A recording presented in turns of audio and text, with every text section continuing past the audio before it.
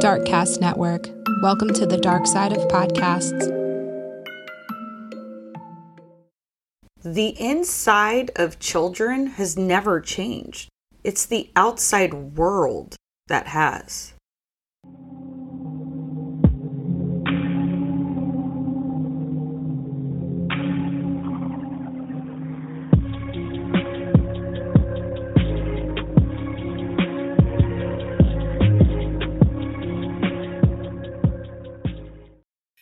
Hey everybody, welcome back to Crime Over Cocktails. I'm Tiffany, your host, and today I'm with my guest, Wisteria.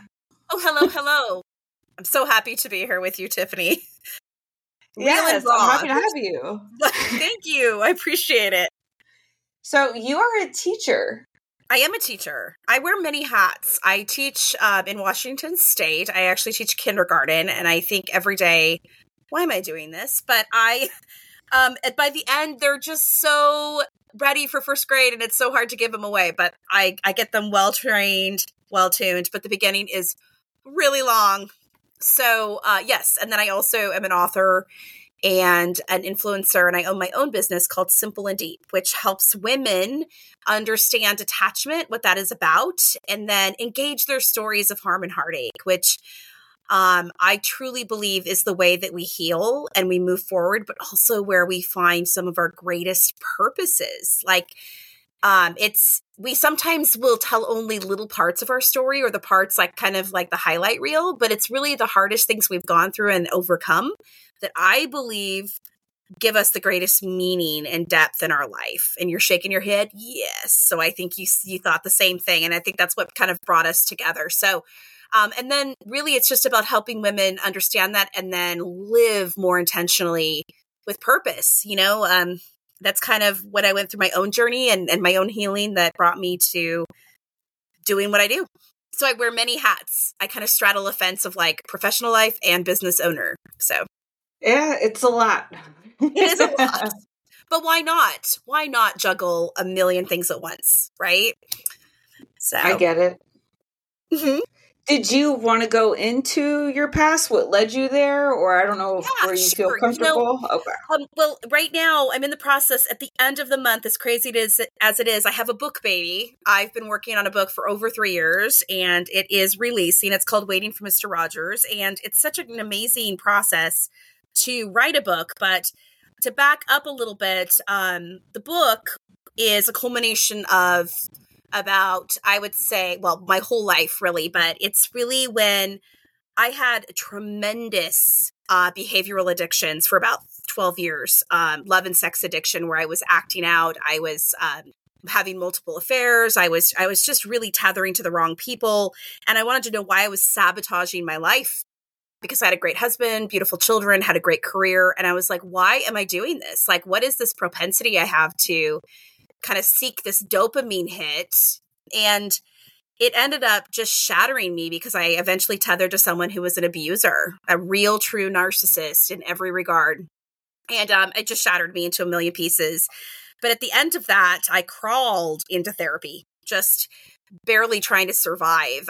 My mind was just an absolute disaster. And when I said the same thing, why am I sabotaging my life? She said, well, you have insecure attachment. And she said it's so matter of fact that I was kind of stunned by it because is that really what what does that even mean? Right. And then she said all these words like attachment and attunement. And I had no idea. I was so just wanting to survive. I wanted to save my marriage. I wanted to get well. And it was the first time, I don't know how many people that are listening to this or yourself have struggled with addiction, but one, it's the addiction I was really enslaved to at that point was my own brain. So dopamine is basically you would detox off of that like you're detoxing off of an opiate. So you have the same reactions like if I were detoxing off of heroin. So shakes, throwing up. So I had to look at anybody that was kind of from that way of life for me as like going back to a drug dealer or going and getting a hit. So I had to go through that process of understanding, one, first just healing with all of the stuff that the narcissist had done to me, and then going backwards through my own story. And I feel like healing is like an onion. So like the base of it, the very first wound we have is broken attachment. And so it's our first heartbreak. So that starts with our mother. And then if we don't get enough of the good things we needed. So a lot of people will say, well, my mom did a good job, like that's in the past or what have you. And it's not necessarily that she didn't do what she was supposed to, but sometimes it's not getting enough of what we needed, that nurturance, that understanding, someone coming alongside us in hard moments. So fast forward through that process, you're able to gain secure attachment from someone else that has it, which is what an infant usually does with their mother. And so I basically was able to gain secure attachment from my therapist because she had secure attachment. And so she was my first person that I was able to say, okay, this is a secure relationship, as well as my husband. But all of it started to bleed to the surface when I became a mother because I just didn't know how to be one. I had a buddy that raised me, right? So I didn't have a mom. I had someone that wanted to be my buddy, right? So, and later I learned that that was in a very enmeshed, what they call relationships. So it ended up, she basically made me like a surrogate spouse, telling me all her secrets, wanting to protect me from abuse that she has sustained in her family, and because the abuser was still around. So she shared way too much with me about her own sexual abuse. And so that in turn abused me because, I heard all these things I shouldn't hear. And now we know that insecure attachment, especially anxious attachment, is covert sexual abuse. So what happens is the child, everything is sexualized because you're not supposed to be in a relationship like a surrogate spouse with a parent. So that is like sexual abuse, right? It's invading your personal space, invading your boundaries, the same things that happen with sexual abuse. So it tainted my way of looking at intensity versus intimacy.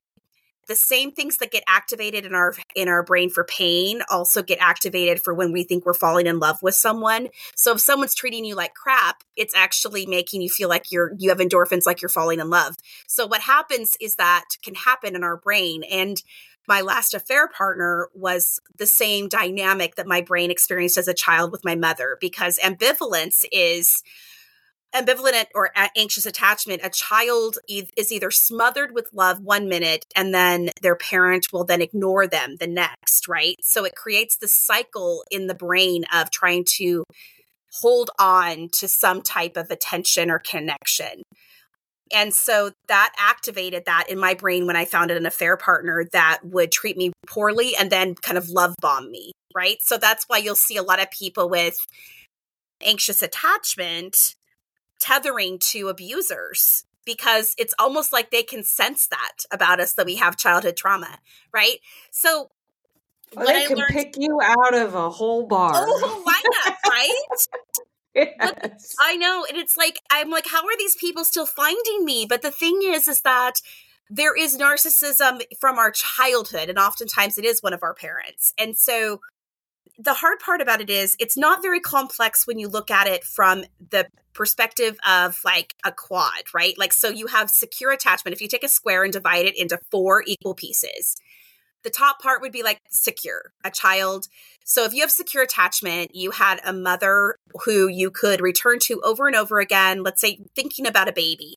The baby has a need, they cry, right? They need to know that they can return to their mother, and that mother is going to respond quickly and appropriately. She's going to pick up the infant. Let's say I'm thinking of them toddling around, right? So they're exploring their world. So she's going to, change their diaper. She's going to feed them if they're hungry. She's going to tend to them if they've fallen and they need to be soothed. And then the child is going to take from their mother, that comfort that they need and that reassurance. And then eventually, as they calm, they will either fall asleep, which we see a lot of children will do if they've been upset, or they'll be ready to get down off the lap of their mother and go play again. So what happens is when a mother does not have their nervous system or the capability to meet the child's need, they'll either meet it really quickly and have very little connection with their child, right? Like going through the duty of just getting the job done. Or they will, which becomes the child gets more of an avoidant attachment style because they learn that they are only there to have their needs met, and that's it. There's no cuddling. There's no talking about feelings. There's no explaining how something feels or how they sense things. They'll stop asking questions because they realize that that is not welcome. So if you see someone that has grown up with it, avoidant attachment, they will be perfectionists. They will be it will be very difficult for them to come up with ways to describe something. Yeah, you're shaking your head. Yes, again, right, Tiffany? Because I married an avoidant. I married my opposite. And so I found a lot of soothing peace with how calm he is and how he didn't overreact with big emotions. But the thing is he was trained as a young infant that would not matter if he cried, because he would only be tended to when they saw that it was appropriate at the moment to meet his need. And that need did not trump anything else that was going on, right? Be seen, be quiet. So as I did my own studying of Mr. Rogers, Fred Rogers had avoidant attachment. His mother was a hypochondriac. She was highly into being a philanthropist and constantly having parlor parties. He was told to be quiet. He was not allowed to interrupt anything. And so he got avoidant attachment, right? So what happens is it's harder for people with avoidance to say how they feel. So I've even put a chart in front of my husband and said, pick a feeling. And then he's able to say, oh, I feel disgusted. But like you'll see that a lot of times, let's say the same baby is toddling around with avoidance, they're not going to show hardly any emotion on their face. They're not going to really care if the mom comes or goes because, and we'll think, oh my gosh, this baby is so chill. This baby is it's just so easy. This baby has tremendous anxiety inside their body that they're not showing you. So you'll see a lot of people with avoidant attachment medicated for anxiety or depression later in life because they've bottled it. And what happens with emotions? When we have really strong emotions and we swallow them, they make us sick. So Fred Rogers died or of stomach we explode. cancer. Yes. Or yeah, exactly. So then I have the opposite where someone that I married into a family of avoidance. So all of a sudden my father-in-law would say something just absolutely cruel out of nowhere. Like he wasn't talking. Then when he finally spoke, he would say something that was so slicing, right? Because there was no lead up. It was like he would explode, but it was like the way he exploded was so mean that he instantly would have to say or come later and say, I'm sorry, I love you. I'm sorry I said that. But the thing is that there's no in between. Like it's just all of these things have extremes because of the fact that we didn't have enough of what we needed to be able to regulate that. Then the last one in that square or that those pieces of the avoidant or the attachment styles of children is that you have the disorganized, which is much more current about what we know about trauma with children.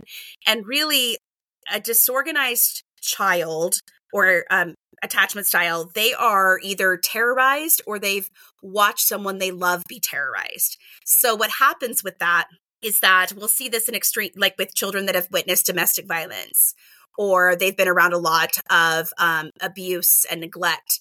They will actually jump between the two styles that we spoke about, which is the anxiety or the avoidant.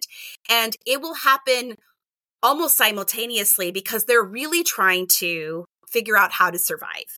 So all of these are ways that we learned as children how to survive in the world.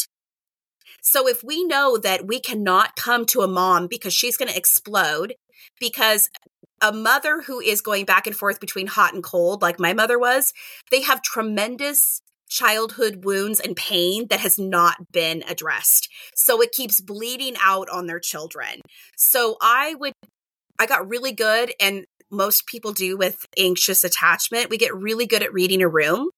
And we can walk in and we can know exactly that something is off. We can feel it. were very discerning for the sheer fact that we had to do that as children because we had to know how we were going to survive a moment. I needed to know if I was going to get the mommy that was going to smother me with love or the mom that was going to have mental illness and be all over her off of her rocker.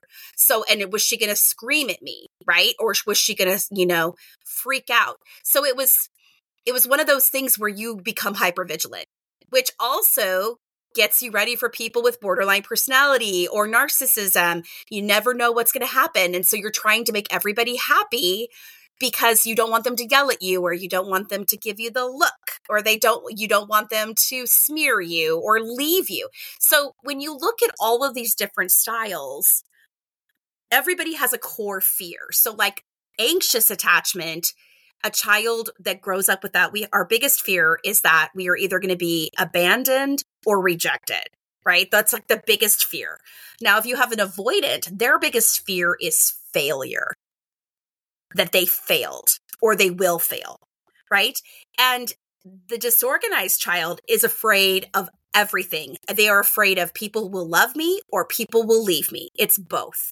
So what happened was my own story of healing my attachment collided with a little boy who I call Blue Eyes in my book.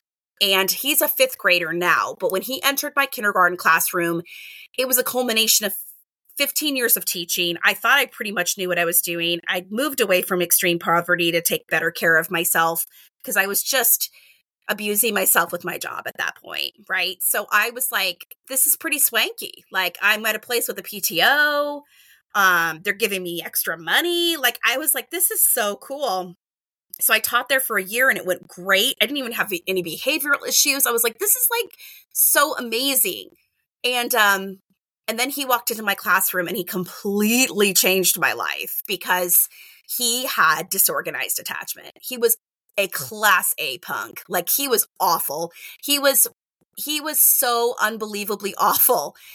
And he was so broken. Like so broken, Tiffany. Like, and what's interesting is the more that I learned about attachment, I realized like all heartache, all harm, all adversity, all poverty, all violence can be traced back to broken attachment. If someone would have had enough of the good things that they needed, they wouldn't want to keep passing on the crap that has happened to them because it's not like we have the capability of not letting that stuff happen to us as children, but we have the responsibility for our own healing, right? So it's generational abuse. It is, right? And so I decided that I was really going to unpack it. I was going to unpack it for the sheer fact that I wanted to learn from it. And I wanted to use all that had happened to me as a way, because basically by the time she, diagnosed me, I had complex PTSD. So CPTSD, which they know is really from generational and repetitive developmental traumas, which are basically sum up broken attachment as well as all of the different things that are adverse childhood experiences. And so, teachers get these great lectures about like, these are all the ACEs, what they call them, of, ticks against children. Like if you've had divorce in your family, you've witnessed violence, you have someone incarcerated, so those are like check marks, right? And you can take a ACEs quiz anywhere if people type in the word ACEs quiz or test. And it's even in my book as well. But the thing is that this little boy walked in and he had 9 out of the 11. So I'm thinking, great. He walked in, he was pretending, I swear he was trying to be Eminem as a rapper, sagging his pants. He was so beautiful though, because he had these beautiful big blue eyes, little freckles on his nose. I mean, classic little, American white boy, right? But like he was so broken and mean. Like he was chest bumping and his mom was pregnant with another guy's, not his dad. His dad had just gotten out of jail. And she's like, make sure you watch him because he's probably going to show up high. And I'm like, great.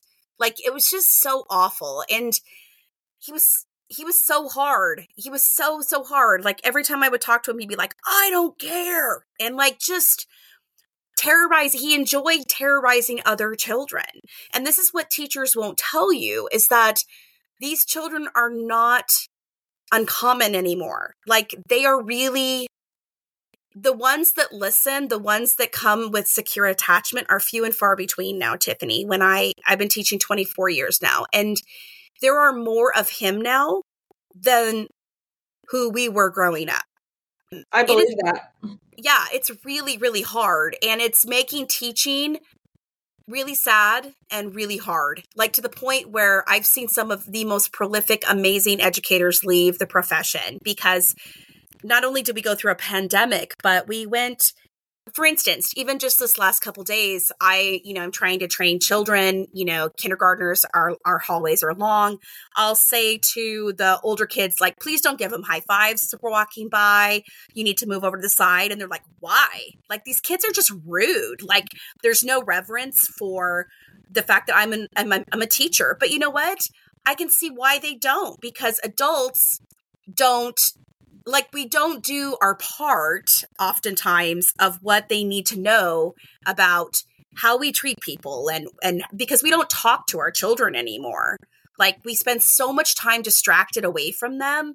So I have all these memories of my children, like going places with them, but I was completely distracted by my phone, because that was my way of connecting with people that I was going to act out with. So the worst thing that ever happened to me was having a cell phone, because it exposed me to, all the people that weren't in the same room with me, right? So it's an absolute epidemic, massive proportions of, like, we do not hang out with the people that are right next to us anymore. We cannot sit at any restaurant without pulling out our phone.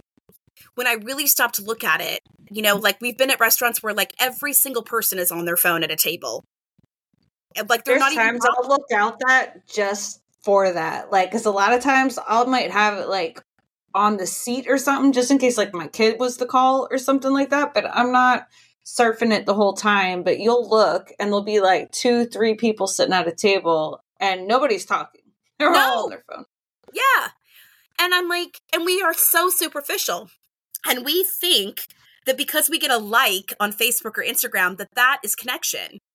So during the same time, when I was just absolutely flabbergasted at what to do with this little boy, I started thinking about, well, what did I have? And I thought, well, I had Mr. Rogers. And that was literally, it was like a last ditch effort, because this kid I was like, he's going to freaking take me out. And I'm going to die by 5-year-old kid with blue eyes. And I'm like, this is so unfair. Like, I had taught kids that were way harder than him, but for some reason, the more that I healed, it made me more sensitive to his trauma. And then I was also watching teachers bleeding out on kids. I was watching people screaming at kids in the hallway. And I'm like, whoa. Like, and I started thinking about, well, why did I become a teacher? And I didn't know. So, like, it was crazy. Like, I started studying my own story, and I came across the work of Dan Allender. And if you're not familiar with him, he works in Seattle at the Allender Center. And his stuff is so profound because, he does the whole spiritual component as well. But really, he says, if we studied our story as much as we study all the other crap in our life that we study, like, okay, I'm going to do keto. So what am I going to do? I'm going to go on Pinterest and I'm going to read about it and I'm going to watch things on YouTube. And we get so obsessed about something new, but we don't even study our own story. Like, we don't ever look at our story and ask ourselves questions about it. Like, what are the themes of my life? Some people might be like, crap. I'm like, that's not a theme, maybe. But the thing is that I started looking at my story. I started studying it. And I also started writing out my stories, really writing them, because it does incredible, incredible things inside your brain to write. So I started doing that. And I came across, I wrote out this story of when I was in 3rd grade, and I had this horrendous teacher. And I'm telling you right now, I became a teacher. Sidebar, not even about this story, but I became a teacher because I had such crappy teachers. I had crappy teachers so many more times than I had good ones. The ones that I had were lovely, and many of them made a difference in my life. Not a huge, like, oh, I need to give them an award, but like people that loved me, But overall, I had really bad ones, and I knew as a kid that they sucked. Did you have any of those where you're like, you suck, and I know it, right? Oh, for sure. Absolutely. Sure. And as a kid, you're just stuck with them. for like 9 freaking months. Like they just make your life all hell. So it ended up that I thought about this story about, I knew that we were making these jointed crafts where like they were skeletons. So like you put the brad in and like the little fastener and then they became jointed and it was a skeleton. So I had to kind of put context together because Dan Allender talks about like, even if you're doing a story of harm and heartache, like what color was your bedspread? What was on the walls? Like the more that we activate that for our brain and bring things back in our senses, it helps our brain integrate trauma. Because we need to name stories, we need to articulate what happened in them, we need to ponder things that we learned or what happened, and then we need to bless them in some way. And blessing them is not like, oh, and thank you, God, this happened. That's not what I'm talking about. I'm talking about like, what can I do with this story? And sometimes this story becomes my honor to carry through life because 1, I survived it, and 2, I can make sense of it. So it makes me realize now, this same story, this woman was horrendous to several people in the classroom, and I was one of the ones that she had chosen to, give her rage and wrath to. And she made fun of kids all the time. She was very, very sarcastic and mean. I felt very singled out by her. I'd had a horrible car accident the year before and hit my head. And back in the 80s, we didn't call it brain injuries. We called it like slow, or I had developmentally delayed or just something. But I was just really struggling with fine motor. I was struggling with anything. Memory. Yes. But, it's still to this day, like I can't hold numbers in my head. Sometimes I will go somewhere several times and then I still need to put my GPS on because I might forget where to turn. And I see that now. That's yes. Good. So it's the same. Yeah, you're raising your hand. So, but I was struggling and I didn't understand why. And she didn't like the fact that she had to put more time and attention into me. And now I know that as a teacher, but I was so hurt and I just didn't understand why my teacher before had loved me and been so worried about me. And then this lady hated me. So fast forward into this story, I guess I just had enough that day.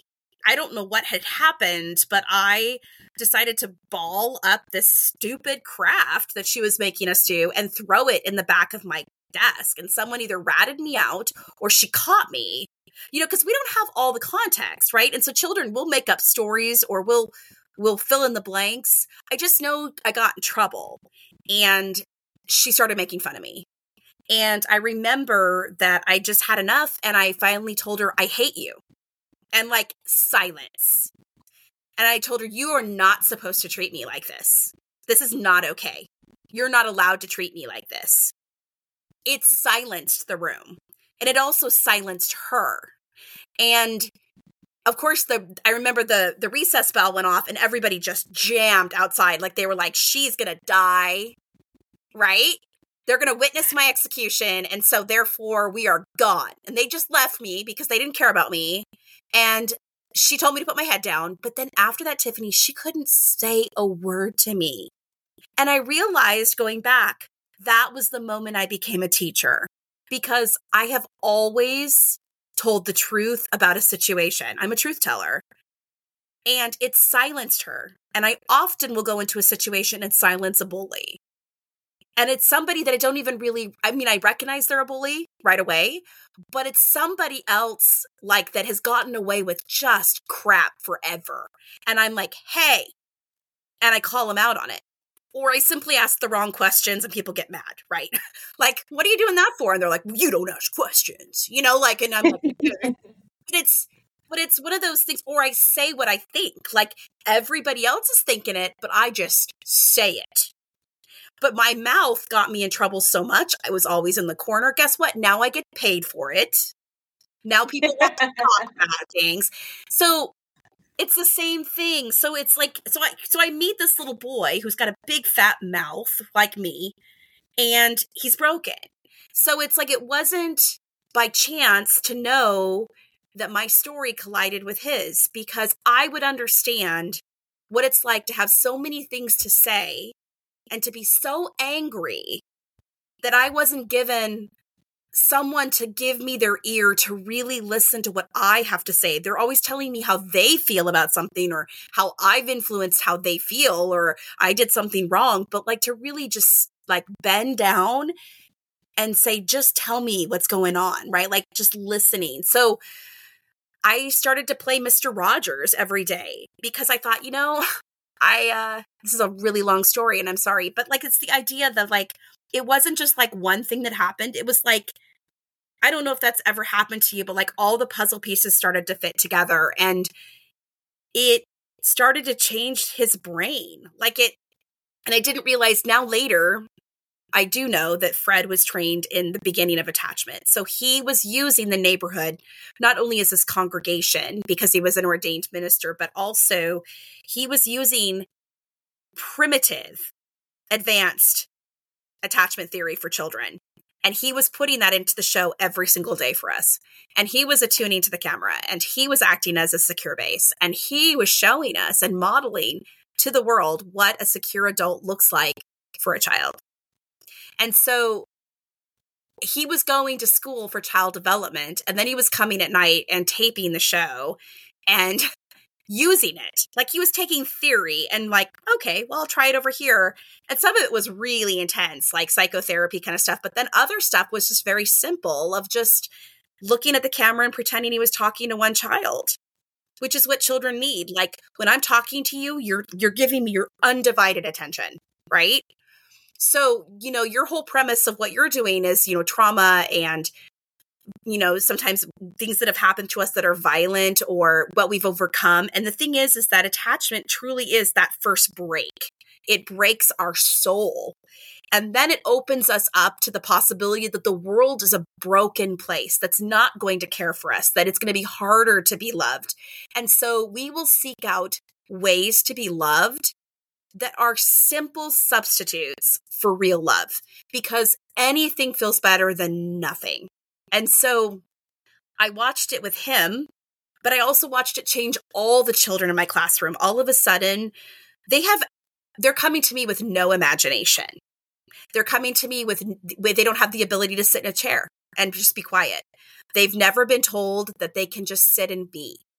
They don't know how to play with a puppet. They don't know that that a steering wheel can become a car.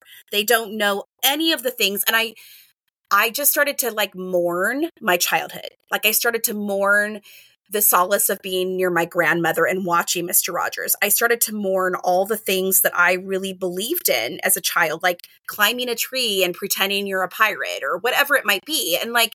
And Fred brings that back. And so it's not like watching a cartoon of Daniel Tiger's Neighborhood, which they've done with his legacy, but it annoys me because of the fact that we need him, like a physical adult that's showing children and modeling that for us and not making it a tiger. Like, that's so confusing, right? A tiger now is wearing a sweater. So it's so I was like, no. I want them to feel what I felt. And so I made a pact with myself. My mentor kind of said, okay, if you're going to do this, I'm going to challenge you. She was a retired teacher. And she said, I want you to sit in front of the screen while you watch it and model to them how to take it in and let love show up and change you. And I was like, okay. Like, I was like, whatever, I'll do it. So I put my phone down or I would turn it off. And it was like, I would physically do that ritual every day where I'd walk over and I would flip it over. Not just turn it, like just put it down, but flip it over to show myself I am putting this away. And we never skip the intro. You can skip an intro like on Prime or whatever. I never skipped the intro so they could hear the trolley and the theme music. And I pulled up a chair and I just said, come sit with me.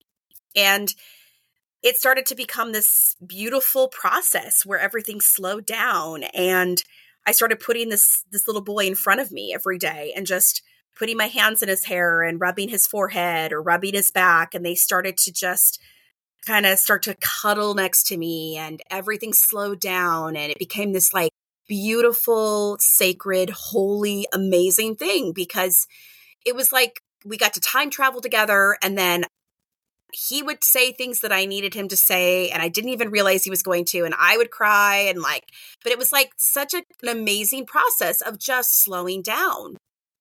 And all of a sudden they got creative. You were showing them what they were missing. But I wasn't doing it alone. Like I say, I honestly feel like he is now my teaching partner.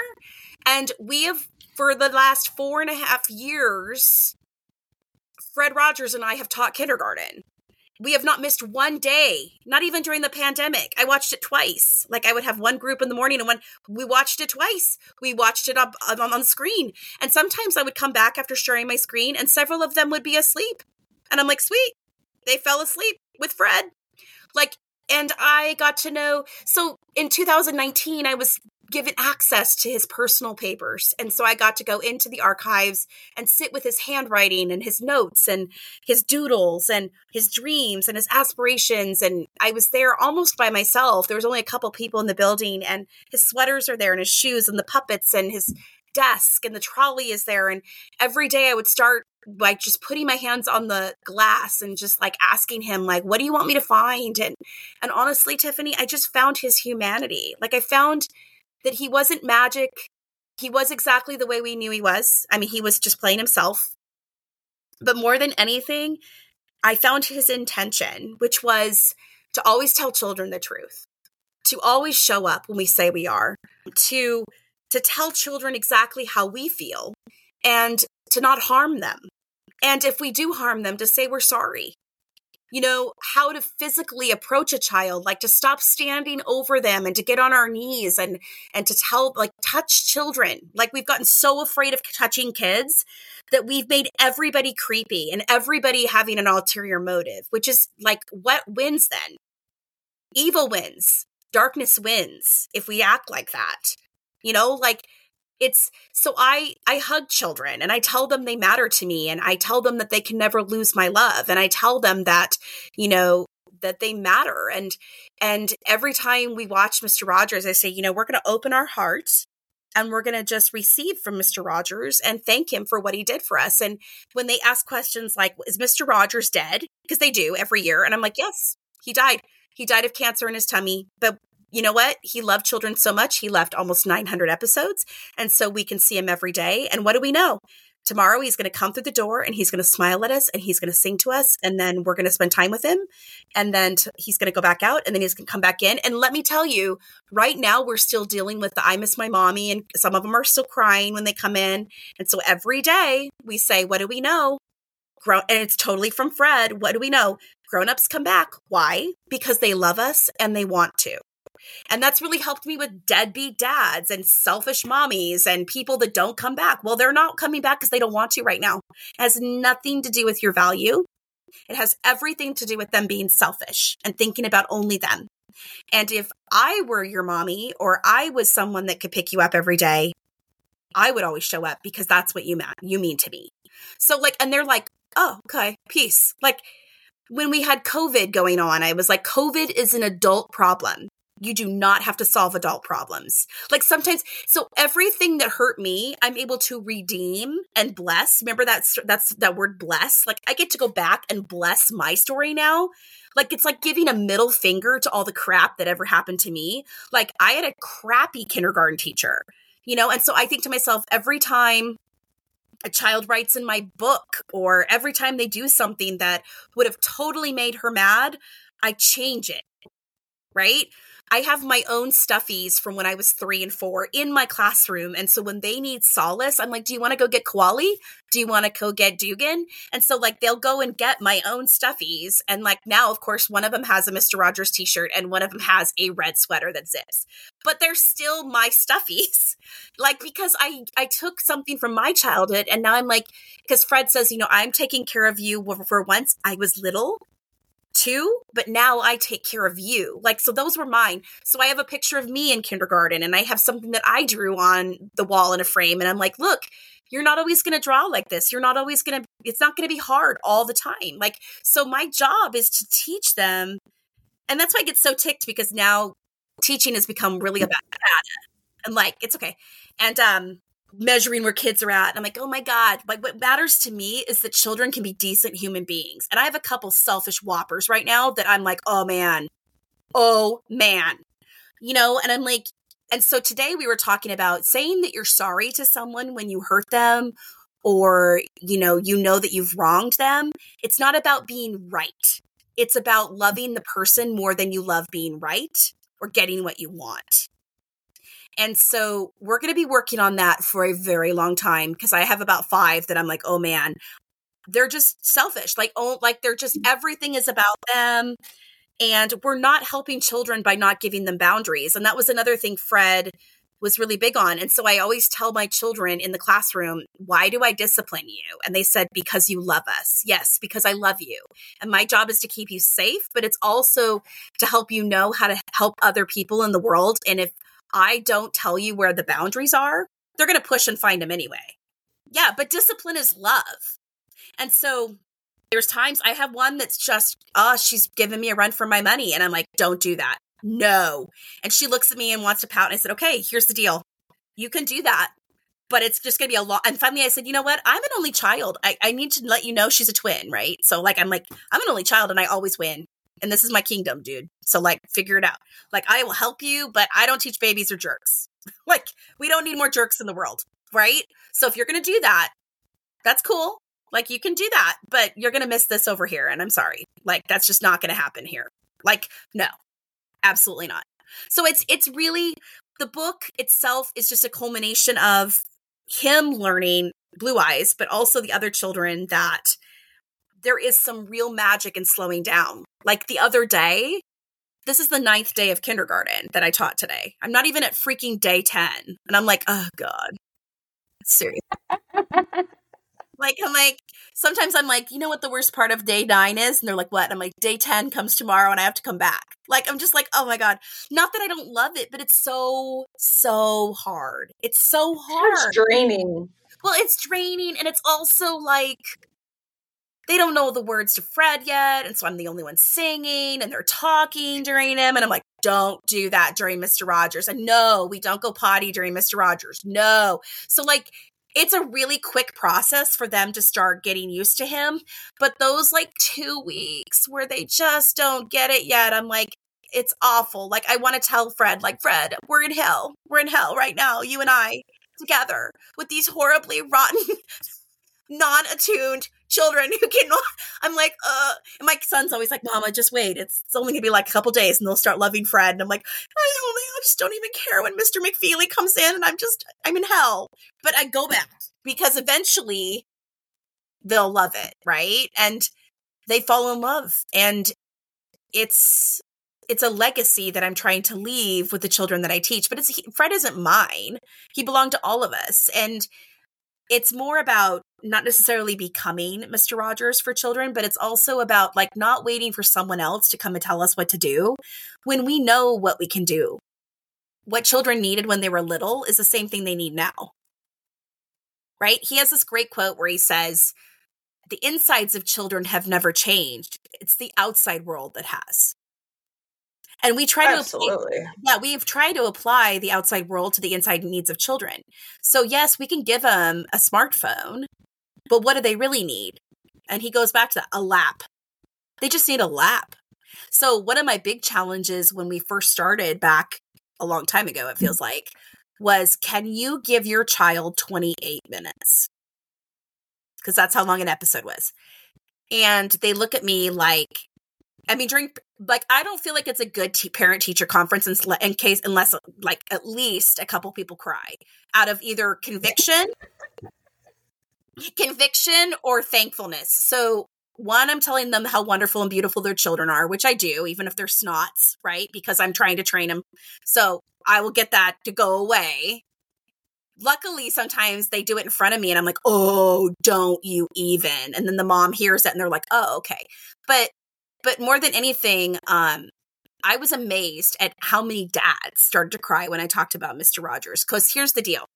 We have implicit memory and explicit memory. So we do not remember a lot before the age of, let's say, like 7 or 8. Like we make memories, but our brain is functioning so quickly and we're learning so much when we're little, right? So what happens, our memories are stored in our nervous system, which we now know with trauma or any of those kind of things. So we have this trigger, right? And that trigger is from our senses. We smell someone's cologne, we feel something, we hear a song, right? That's a trigger.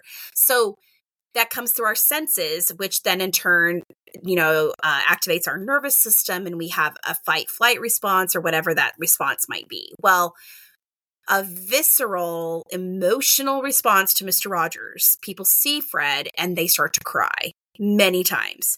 And people are like, I don't, like, they even had a documentary and Sarah Silverman was like, I don't know why I'm crying. He's just watching kittens be born. But it's like, what is the deal? Well, it's because it's felt safety. Our bodies feel safe in his company, as well as we took his words into our implicit memory, and we know how he made us feel.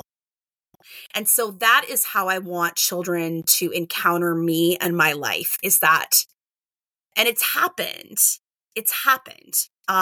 where a child will come back. I've unfortunately now I can say I've had people and then I've had their children, like not completely as kindergartners, but I've had like, I taught them as teenagers and now I've taught their children. And I'm like, oh my God.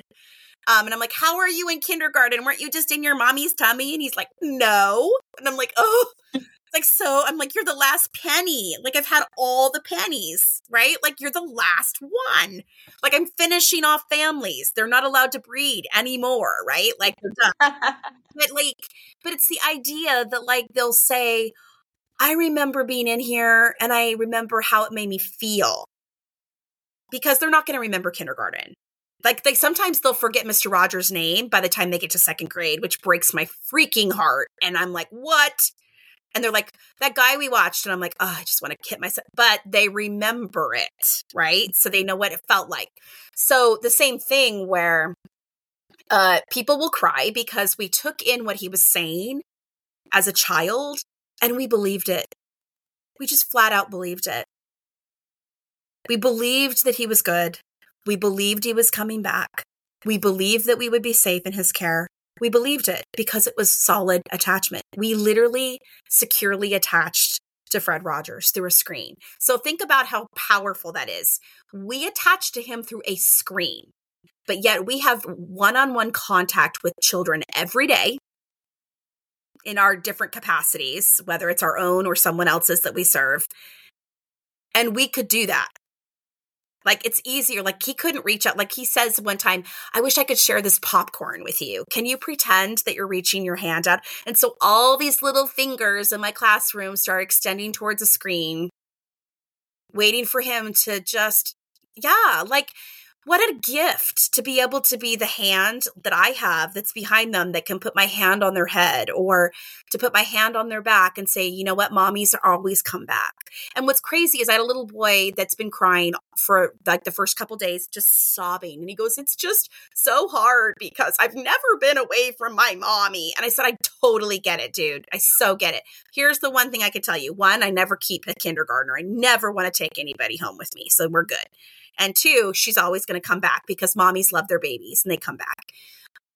And so I was telling him this and, you know, doing my whole thing, my, you know, the thing I have to do, like the song and dance number. And we're sitting there watching Fred like 2 hours later.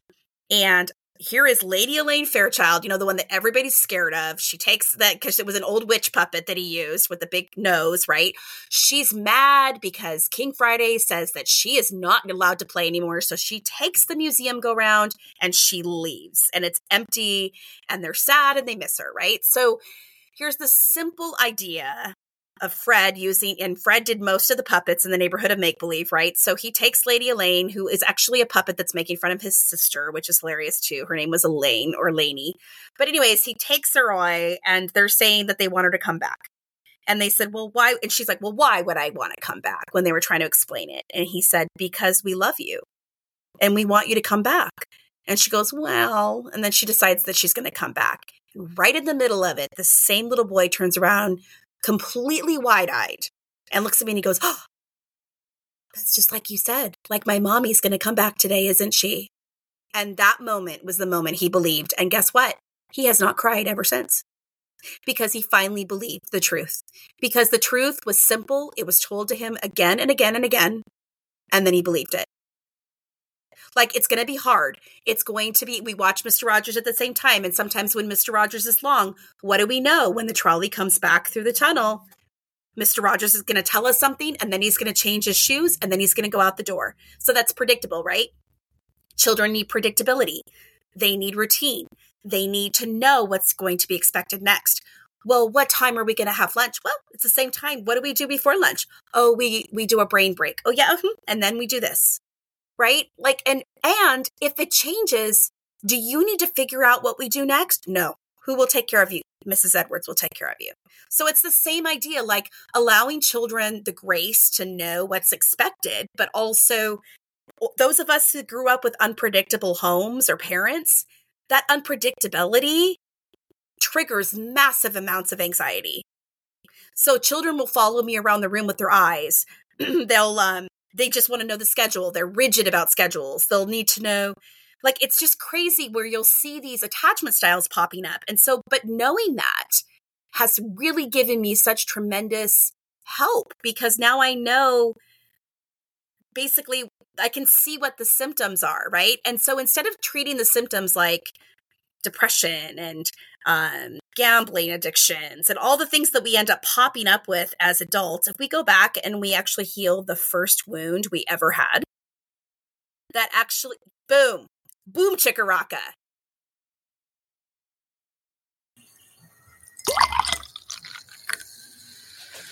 Welcome to Murder and Mimosas. I'm Shannon. And I'm Danica. Together as a mother and daughter duo, we host Murder Mimosas, true crime podcast with an episode released every Saturday at 10 a.m. so you can listen to it during prime brunch time. While we don't require a mimosa, we do highly recommend one. All of our episodes are cases that we found really interesting or just really stuck with us because we hope they'll do the same for you. You can listen to us on Spotify, Apple Podcast, or wherever you listen to your podcasts. Yeah. I've been saying that if we could get to children when they're young, and if they're going through something at home, help rewire that brain, we will have less issues in the future. It will. But you know what? It starts with us. It starts with us rewiring our brain first, because they cannot attune to an adult that doesn't get it. But this is the good news. It only takes us getting it right 50% of the time for a child to be securely attached. So what does that really tell us about a lot of people? People really screwed up. Okay? So, and we need to stop making excuses, even for our parents.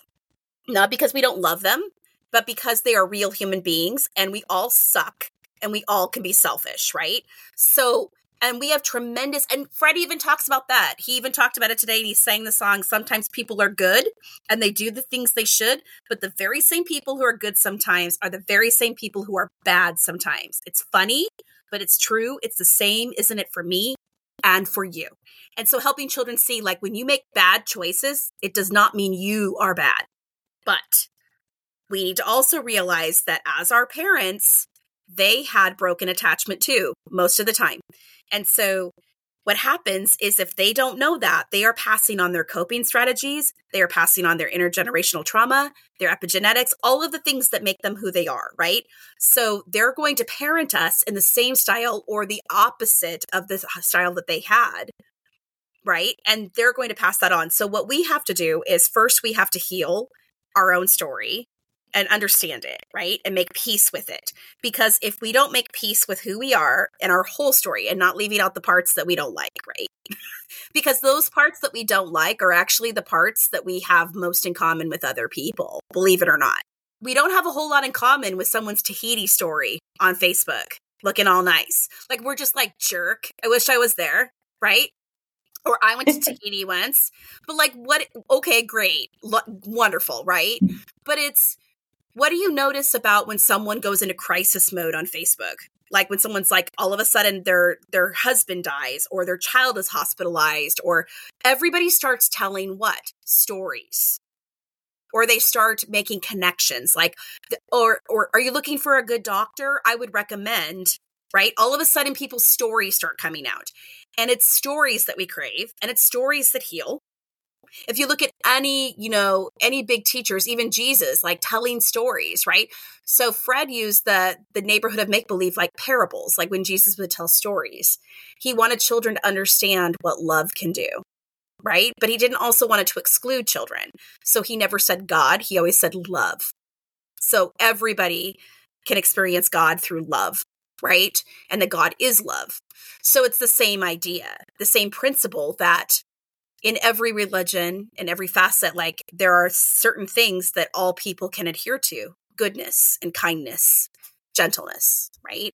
Even if you say those are the fruits of the spirit, it's still the same mode. And he became much more of almost a Quaker by the time he died, because he really believed love was everywhere and God was everywhere and God was in all people, and starting to see that everybody was significant and all people deserved to be treated with kindness and gentleness and humanity, right? So it's exactly it. And it's not easy work. And I think that's what's like, when people are off selling their businesses, I'm like, oh, great. So I'm like in the business of like looking at your trauma and like, oh, that's going to sell hot cakes, right? Like but I just know that it changed my life. And the same little boy, I don't want to give the book away because it comes out soon, but I really believe, and it's not just for teachers, because it says it's called Waiting for Mr. Rogers, Teaching with Attachment, Attunement, and Intention, but it's really about loving with attachment, attunement, and attention. And first and foremost, loving the child that you were, because you need to go back and speak with her or him and let them know that you are a wise adult and that you've survived all of the hardest days of your life, and that you are going to take care of them now. Like taking that back from your caregivers or whoever, maybe you didn't have caregivers, maybe you were orphaned or fostered. And so I think it's really important that you take the responsibility of saying, from now on, from this moment, I'm going to keep you safe. I'm not going to put you in situations that are going to hurt you or harm you. I'm going to figure out why we might be feeling this way, and acknowledging that if we have these big feelings that erupt from us, that it's okay. It's permissible to feel whatever we feel. And that was a big thing for Fred. Like, he got so mad when people would say, don't cry. He's like, but he'd been told not to cry forever. And he's like, that didn't really do me a whole lot of good, right? Like, children need to cry. So I told this same little boy, that was crying for his mom, like, it's okay. Just get it out. Because it's really good for your nervous system to get it out. But then there's a time for crying and there's a time for no more crying. Like, we need to trust that Mrs. Edwards will keep you safe. So it's right. It's just like felt safety, right? Like, so I've often said secure attachment feels like spending time with Mr. Rogers. That's what it feels like.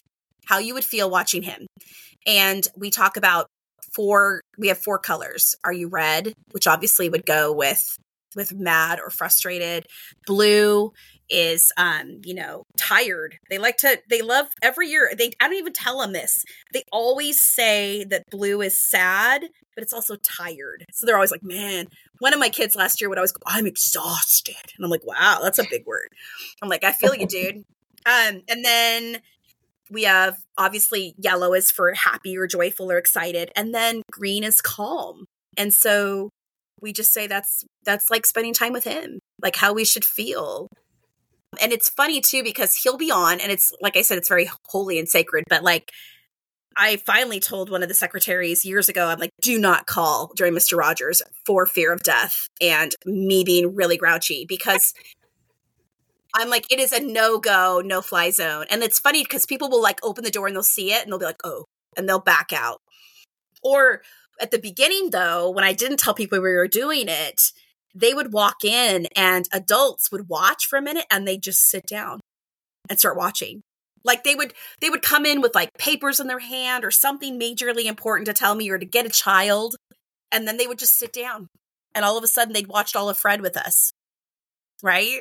So that's my urge for people, is to remember how to slow down. It's the first key in any way of activating new, like really creating those new neural pathways and rewiring our brains. It is possible.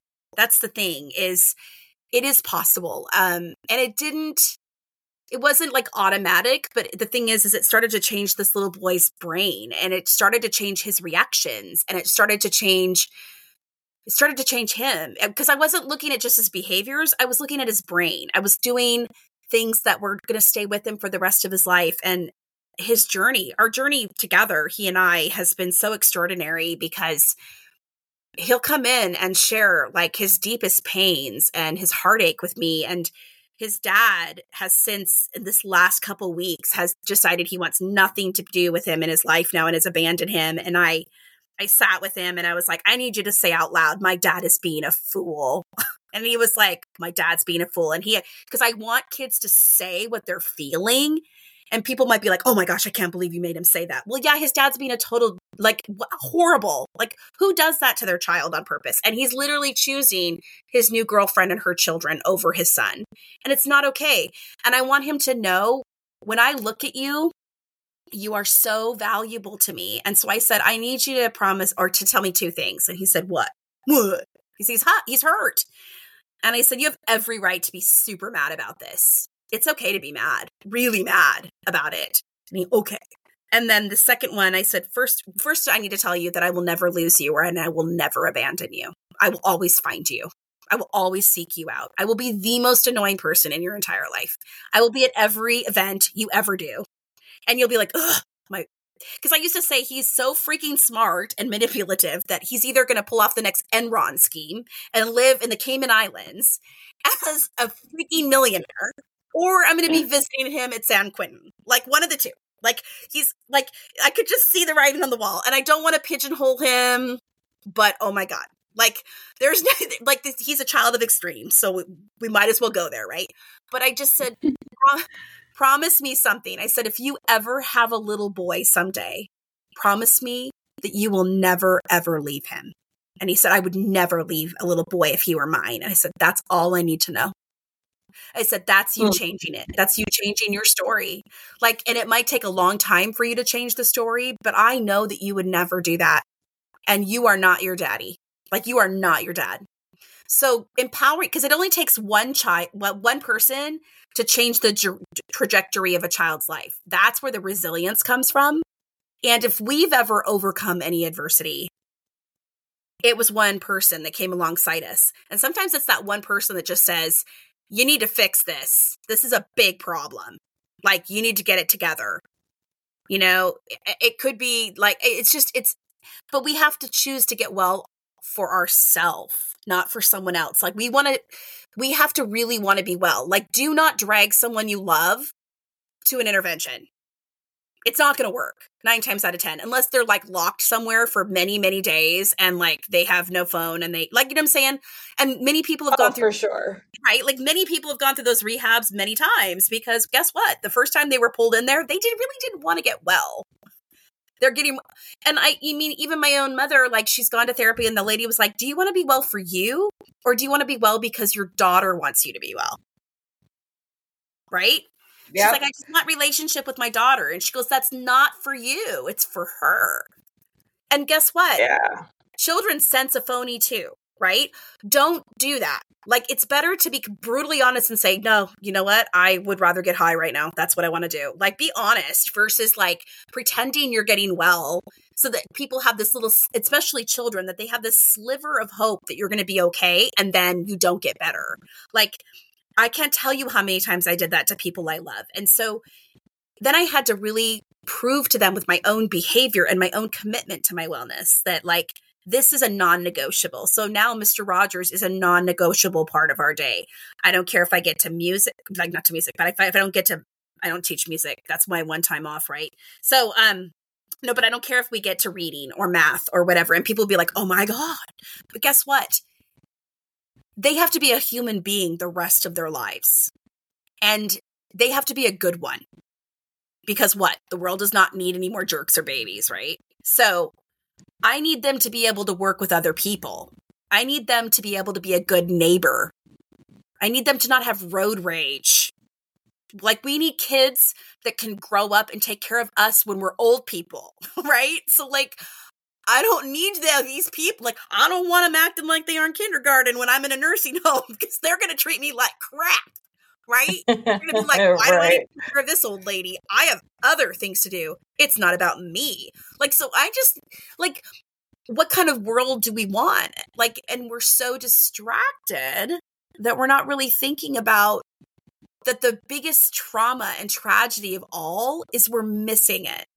We're missing our children and we're taking their childhood away by what we either expose them to or what we don't expose them to. So take the time. And that was the big thing. One of my friends, or someone that I worked with, has a foster child, and he was like, I want him to be in your class. And I said, that's awesome. Thank you so much. I'm full. There's no room at the inn. Not even, there's no room in the stable. It's full. Unfortunately, probably 10 over, like, as far as I'm concerned. But I said, can you do me a favor and watch Mr. Rogers with him for 28 minutes every day? And he was like, yeah. And I was like, without your phone? Like, people don't realize, like, oh, yeah, I'm sitting watching Mr. Rogers with my phone. No, not with your phone. And talk to him about it. Put him on your lap and tell him you love him. And just listen. Like, it works. It still works. And they don't care that people look like they're wearing 1970s clothes. They don't even notice. Right? So that's my soapbox for a long, long time. But, like, it works. And it's always worked. He was right the whole time. He was right. He said, I've become very convinced that deep and simple is far more essential than shallow and complex. And our world is so freaking shallow and complex. And the simplest things matter. They matter so much more than the things that we put our time and energy into.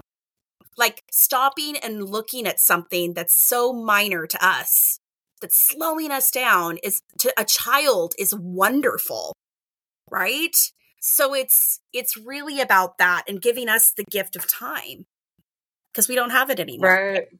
So, yeah, I mean, that's kind of my story in a nutshell. Is like just allowing, and it's healing me all the time. It's still healing me. I've watched Peggy Fleming on her ice skates so many freaking times now. But there's something really beautiful and funny about Fred Rogers trying not to fall on his butt the whole time, because he can't do it, but he's trying, right? So, it's a beautiful, beautiful thing to just be intentional about what we do. Like, how can we be more intentional, right? I think you need a Mr. Rogers tattoo. You know what I don't need is a Mr. Rogers tattoo. One, because I am a freaking wimp at all things. Like, I stub my toe and I am in crisis. So probably I'm in the right spot, because everything needs a Band-Aid where I live. And then I tell the school nurse pretty much all the time that she gets the crappiest Band-Aids ever, and they are totally low class, and they come off all the time, and then I have to pick them up. And I don't even know what she has this year. I'm hoping I won't get to see them as often, but I seem to, yeah. If I were to get a tattoo, I'm sure it would be, I don't know, something simple. Like, he used to say 143. So 1 being I, love is 4 letters, and U is 3, right? And then he prided himself on being 143 pounds. Like, and I'm like, dude, like, he's so skinny. But, so, though, if you see his sweaters, they're just regular sweaters. He has orthotics in his shoes because he needed to stay comfortable.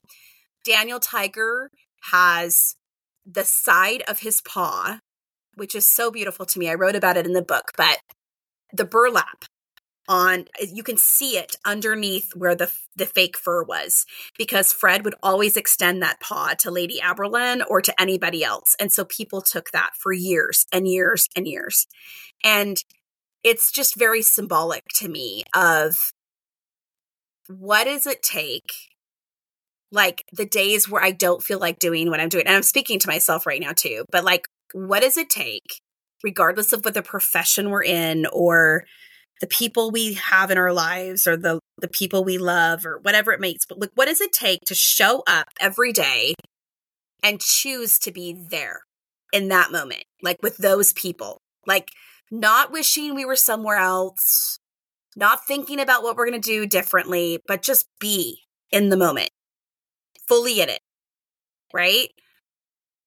Some of us are really world scared. Would probably be a better place, right? And, like, people are afraid of silence too. Like, allow yourself the gift of time. Like, don't distract yourself while you're driving. Like, sit in quiet. Our brain actually repairs in silence.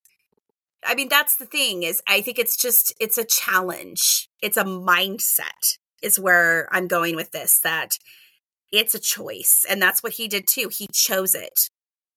every day when he walked in and just chose to do it. You know, he wasn't magical, even though we thought he was, right? Like he was just a regular human being who chose to serve others, to make the world a better place, to make the way. And the neighborhood is kind of like a symbol of what we could be for people if we chose to do it. Like choosing to learn the custodian's name in your building when you're at your office, like to greet them by name. Right? Or how about the guy or the barista that you see every morning, but yet they pretend to have conversation with you, right? Like, so what do you have planned today? And you're like, so what is your name? And you actually ask them, greet them by that, right? Like we are so self-centered. We don't even recognize that we're looking at people, real people every day. I mean, have you ever heard of the role of love? No, but it sounds good. Tell me about it. So you might want to get in touch with him. His name is Paul Zolman, and actually I've had him on the show. And so he made a dice, and it's all the love languages. Mm-hmm. And he gave it to teachers to every day. His kids or the kids will roll. Whatever it lands on is they have to practice that all day. Oh my freaking goodness. Yes, I absolutely want that. Oh, yep, it's called staff. The Role of Love. I love it. No, but it's so good because, yeah, like I said, you know, the whole idea, like, it's just about being intentional, like thinking, how can I do this better? Like, and so and children are masters at finding ways to be the most obnoxious with those kind of things, but they're so awesome at it. Like, and they don't care that that's the grouchiest person in the building. Like they're going to go give him the hug and I love it. Like I love to watch it and watch people just squirm, but it's like all of a sudden it starts to melt it because I look at anybody that's being a total crappy human being. And you know why? It's because they're broken. And my mentor said to me once, and I've never forgotten it. She said, people are mean because they're afraid of something. What are you afraid of? It might be that you're embarrassed. It might be you're afraid that people won't like what they see. You're afraid because you reached out and someone hurt you. Like whatever they're afraid of, that is how they're protecting themselves, is by being mean. So children, they don't think about that. They just barrel through, right? Like they just go right in. And a part of you is like, oh God, here it goes, right? Like, but children don't usually get pushed away like that. You know, it's when we challenge them, right? The role of love. That is so cool. Yes, absolutely. Yeah. And it's ROLE. Oh. And it comes with a journal. And so if the kids fill out the journal every day for like a certain amount of days, they get a free yogurt. What? That's cute. I love it. But more than anything, it's a practical way of helping children think about others before themselves. And we are, like I said, a very self-centered generation. Thanks for sharing that with me. And Tiffany, thanks for having me. I know it's like so much later where you are than I am. We're on completely opposite sides of the country, but I'm so grateful that you just reached out to me and wanted to share this space. And let me just go, wah. Like, I could talk about this for hours. I have to be at a conference where I said, no, I do get the whole 90 minutes, right? And my colleague was like, oh my God, I would die if someone told me I had to talk that long. And I'm like, oh, I could talk. See, remember, I stood in the corner for a long time. I've got a lot of time to make up here. So I'm like, no. But I think when we find things that we're really passionate about, it's so much fun to share those things with people, right? Especially if it helps, for me, at least, if it helps them feel seen and heard, right? And known, and that they have that resonance, like they feel as though that person gets me. That is the first step into a million wonderful places, because then, I mean, we have that commonality of just the human race. Like we've all been human and we all have an attachment style. All of us. Like it's the one thing, like there's very few things we can say. We all have, you know, whatever, but it's like really, that's such a cool thing that We all have one. So, just so you know, I wanted to tell you too, on my website, WisteriaEdwards.com. So it's WYSTERIA Edwards.com. I sound like an infomercial, but we have, for my company is called Simple and Deep. So I flipped Fred's quote because he said deep and simple, but mine is simple and deep. We have a 60-second quiz that you can take, and it will actually give you your attachment style.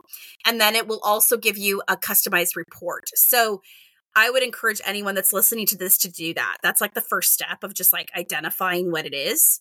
And there's a little like play on the symbols that are there, you know, like the sweater obviously is secure attachment like Fred. And then, you know, anxious attachment is like Daniel Tiger because he's always so worried about everything. And Lady Elaine is much more like disorganized. And King Friday is like avoidant. Like he never wants to think that anything is wrong with anybody else and blah, blah, blah, blah. You know, so I played on that. But more than anything, I just want to empower people that it's available, right?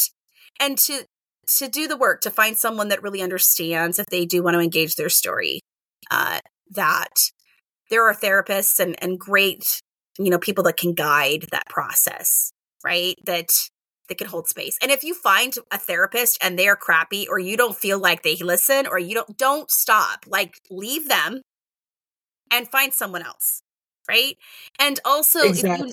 if you know people that you really admire that have done the work, ask them who they saw or what they looked for, or, you know, looking for people that do like EMDR or childhood trauma, any of that kind of stuff. Don't just go to someone that's going to have you rehash it, like, because that's just re-traumatizing you.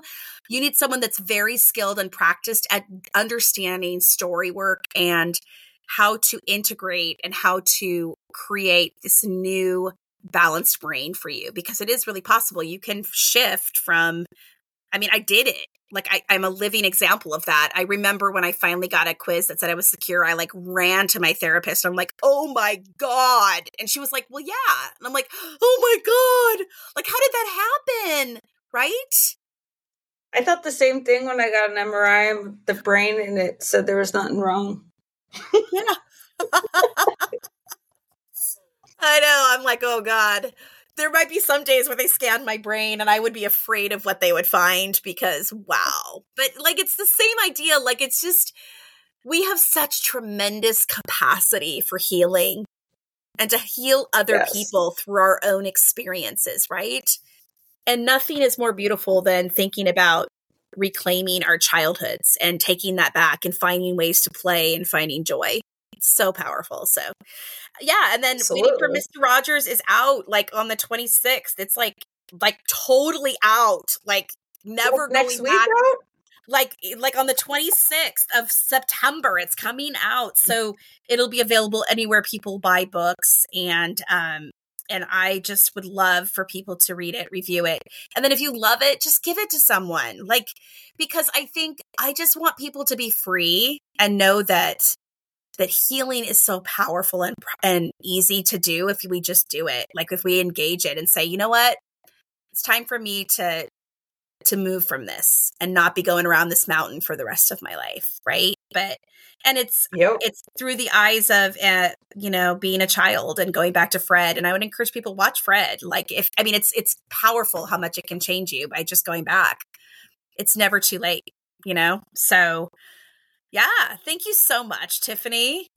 Thank you. This was very interesting. Oh, good.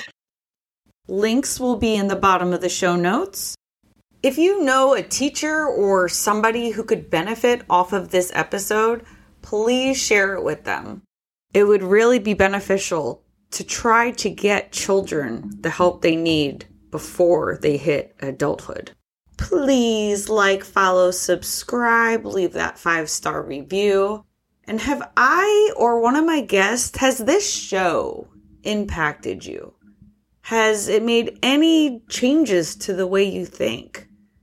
I want to know about it.